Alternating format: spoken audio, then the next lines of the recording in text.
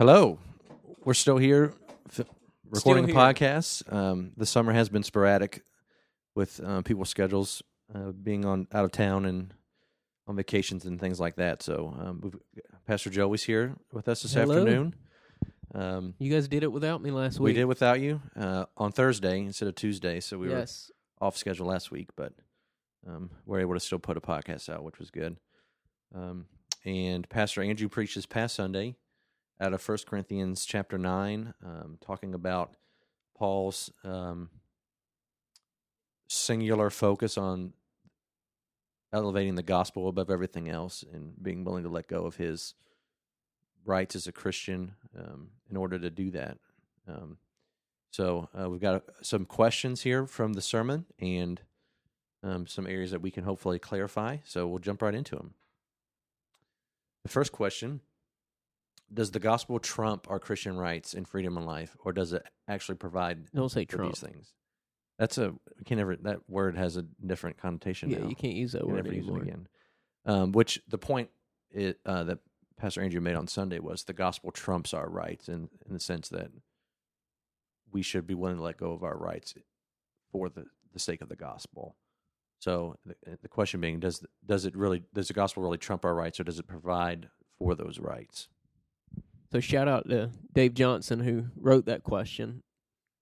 Yes. Is it a breach of confidentiality to He did say, under no means can you don't let release anybody my know name. that this was my question? So I really appreciated this question. I mean, the gospel absolutely provides Christian rights, and so I mean, you think of even there's still this lingering commitment to Judaism, right? That's present in the New Testament before Christ destroyed the temple in AD 70 and kind of once for all sealed the deal that Judaism's passed away and Christianity is the faith, is the way. Pastor Andrew talked about the way, at least in the first service he did, and so there are these lingering elements of Judaism that's mixed with I think both legalism and then on the other side there's this antinomian, this anti-law, all this stuff that's kind of present in the Apostle Paul's ministry, and it's present to those that he's writing to and who they're ministering to as well. And so that's kind of, I don't know if that's extremely unclear, but Paul is saying our Christian rights, our Christian liberties are fueled by the gospel of Jesus Christ, are made possible by the gospel, the person, the work, life, death, resurrection of Jesus Christ. And so where the gospel is heralded, is that a word? Sounds like a word. Okay, it feels right. Christian liberties increase, reign free. With that said, we don't want Christian liberties to blind us from the gospel. So these good things that we enjoy because the gospel can potentially, if we're not careful, become the main thing in our lives, or the thing that we have a singular focus for becomes our Christian liberties. And so this good thing that God's gifted us with, we distort and turn into this bad thing, or we abuse it, right? And so we see that all the time. Sex, good thing, godly thing, worshipful thing, that we twist because we're sinful and we're broken, and we pervert it, and we turn it into something that it's not. And so the point that the Apostle Paul is making in this passage is that our Christian liberties are fueled by the gospel and subordinate to our role to proclaim loudly that Christ is risen from the dead. And we need to make sure that we treat them as such. And if we're not, if we're exercising our Christian liberties to the neglect of our gospel witness, to the neglect of even remembering the gospel in our lives. And it is causing a stumbling block. And remember, Sean talked about stumbling block not being that someone disagrees with you, a stumbling block meaning that you're literally causing your brothers to sin or to miss the gospel. Then it's being turned into something that God didn't intend it to be. And we see the abuses of that constantly. And so I like these riverbanks that Paul gives. And so it's fueled by the gospel and subordinate to the gospel. That's a good way to put it.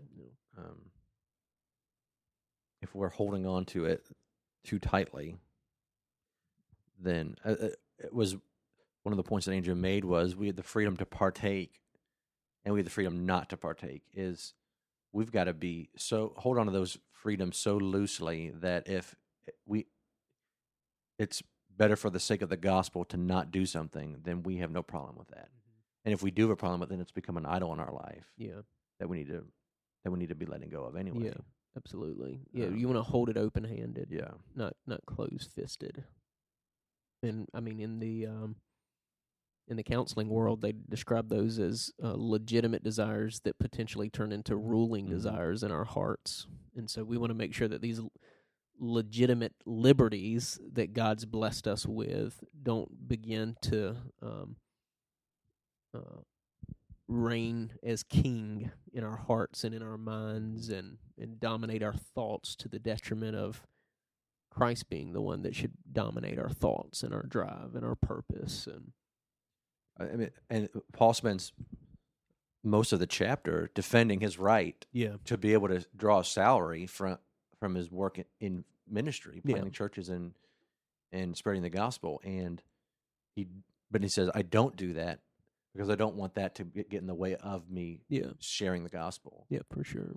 He made life harder on himself, having to have a secondary job in order to pay the bills or to support himself, in order for the sake of the gospel.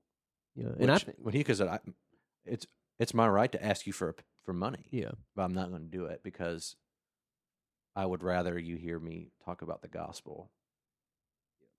And I think even the if I'm reading this as someone who the Apostle Paul would call as weak-minded, or maybe could be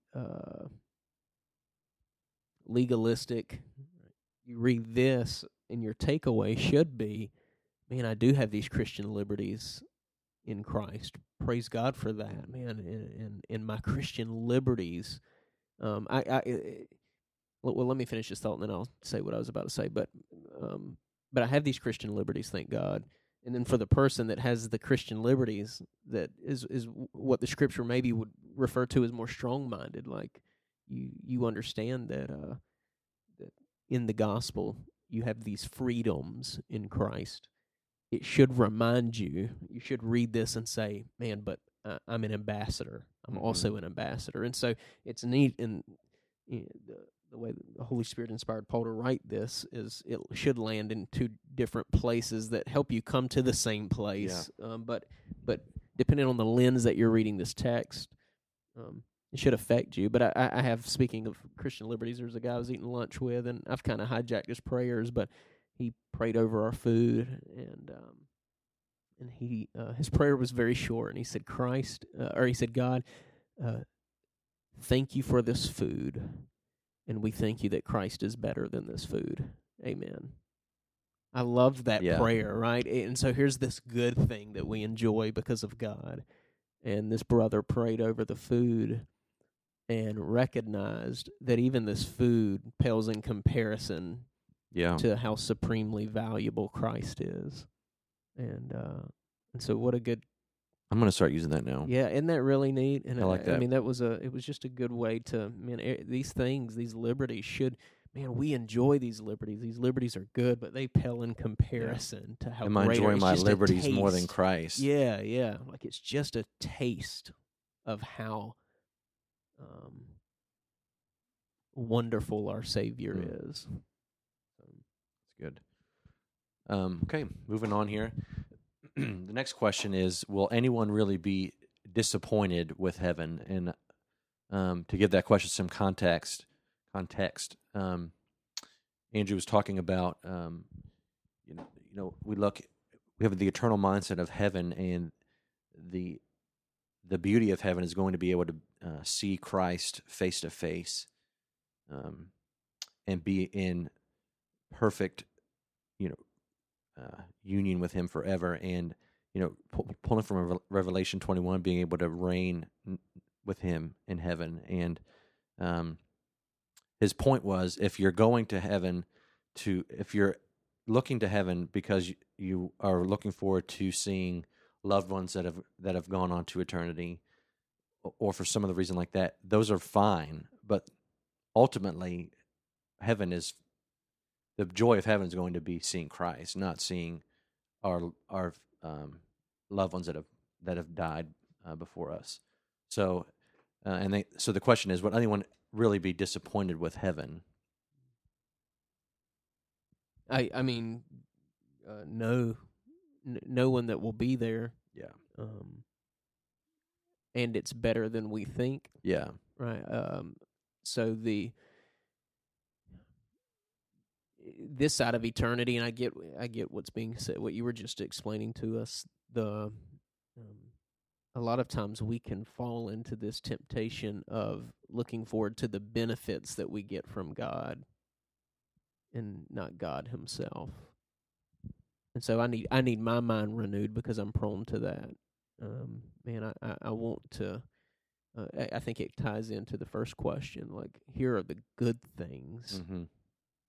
but we don't want those good things. Those good things should point us to something higher. And so this side of eternity, we will struggle with processing that. But the day that we see our Savior face to face, everything's clear, right? We won't struggle with that anymore. Yeah. It'll be the first time that we can worship and be unhindered by those competing thoughts, and it'll be the first time that we can worship without a hindrance of sin. And so I long for that day. But heaven's not the final stopping place, right? It's the new heavens and the new earth. Mm-hmm. So I look forward to God through Christ making this world new, and us experiencing a whole new creation. So I'd rather say we'll get to heaven, we'll spend some time there, new heavens, new earth. Our bodies are built for earth. So new earth. That gets us off sidetrack. That's just which dispensation is that happening? So heaven is where our loved ones are right now that are in Christ. Right? One day when the Lord returns, just returning one time, He's not secretly returning, and then Nikolai Carpathia rises up. This is getting off track. He's returning one time. When He returns, He will have made all things new heavens, new earth. We will bodily, those of us that have passed will bodily rise from the grave in our glorified bodies, and will dwell with Christ in complete adoration of our Savior forever and forever, forever. The new earth, the new heavens. What that looks like's certainly a mystery, but anyways. So we won't be disappointed. No, I think bottom line. If I bottom line it, we're not going to be disappointed. The heartbeat behind that question probably is, it's having the proper mindset here on earth. We won't be disappointed in heaven. But what are we looking forward to now? We look forward to seeing Christ. Absolutely. I feel like we need to have edited this and start over. I took us on a path I didn't intend. It's too late now. It's too late. We need to do this live one time. All right, moving on. We answered that question. What I want to say is, don't read the Left Behind series and get your picture of heaven from that. Have I completely taken us too far? I like that you're like, let's move on, and Let's then move on, and then I'll you bring it circle back. back around to it. All right, here we go. Question. This is the last question we'll get to today. So one of the points Pastor Andrew made in his sermon was he laid out what the gospel is, and part of the gospel is believing and receiving Christ. And the question here is it possible to truly believe and not receive? You see belief throughout the New Testament, and the verse referenced in the sermon was John 1:12, which appears to state that receiving occurs because of the believing. But in James, he talks about the demons believing. But is that true belief? Because they haven't received Christ. Yeah. A good question. I mean, I think you probably have to, excuse me, I haven't done a word study, but I'd be interested in maybe doing a little bit of a word study on that. I know in John 3:16, right? We all know John 3:16. God so loved the world, He gave His only begotten Son. Whosoever believes in Him will not perish but have everlasting life. The Greek there believes is anyone who believes into Jesus Christ. I think Andrew, even though he didn't make mention that this was a correct, that was him essentially bringing the Greek into it. That's what he was doing. That's that passage should say. I wish it said, it just doesn't read naturally, but those that believe into Jesus Christ, I think is different than just an intellectual assent. And so I think Andrew was trying to make a distinction. There is, as a believer, we believe into Jesus, like we are in Christ, and that's a distinction from the James passage that demons even believe and they shudder. They don't believe into Jesus, but they believe. They have the intellectual facts, right? And so it's not a lack of information for people in regards to the tenets of the Christian faith. It's that some believe into Jesus and some know stuff about Jesus. So there's a distinction. So for those that believe into Jesus, absolutely, it's impossible to separate believe, receive. That's what believe into means. It has both. It carries both of those ideas. But for those that just believe in the sense of they have some facts, yes, it's possible for them to know the facts without receiving, without believing into. Right. Which probably, again, we haven't done a word study. The words used when James talks about the belief of the demons is not the same type of belief that would be used for a saving belief or a saving knowledge of Christ. Most definitely, yeah.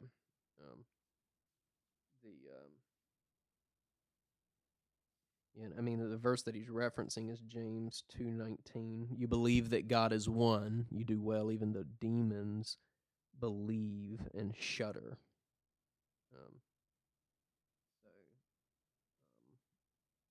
I mean, to believe into requires a personal trust.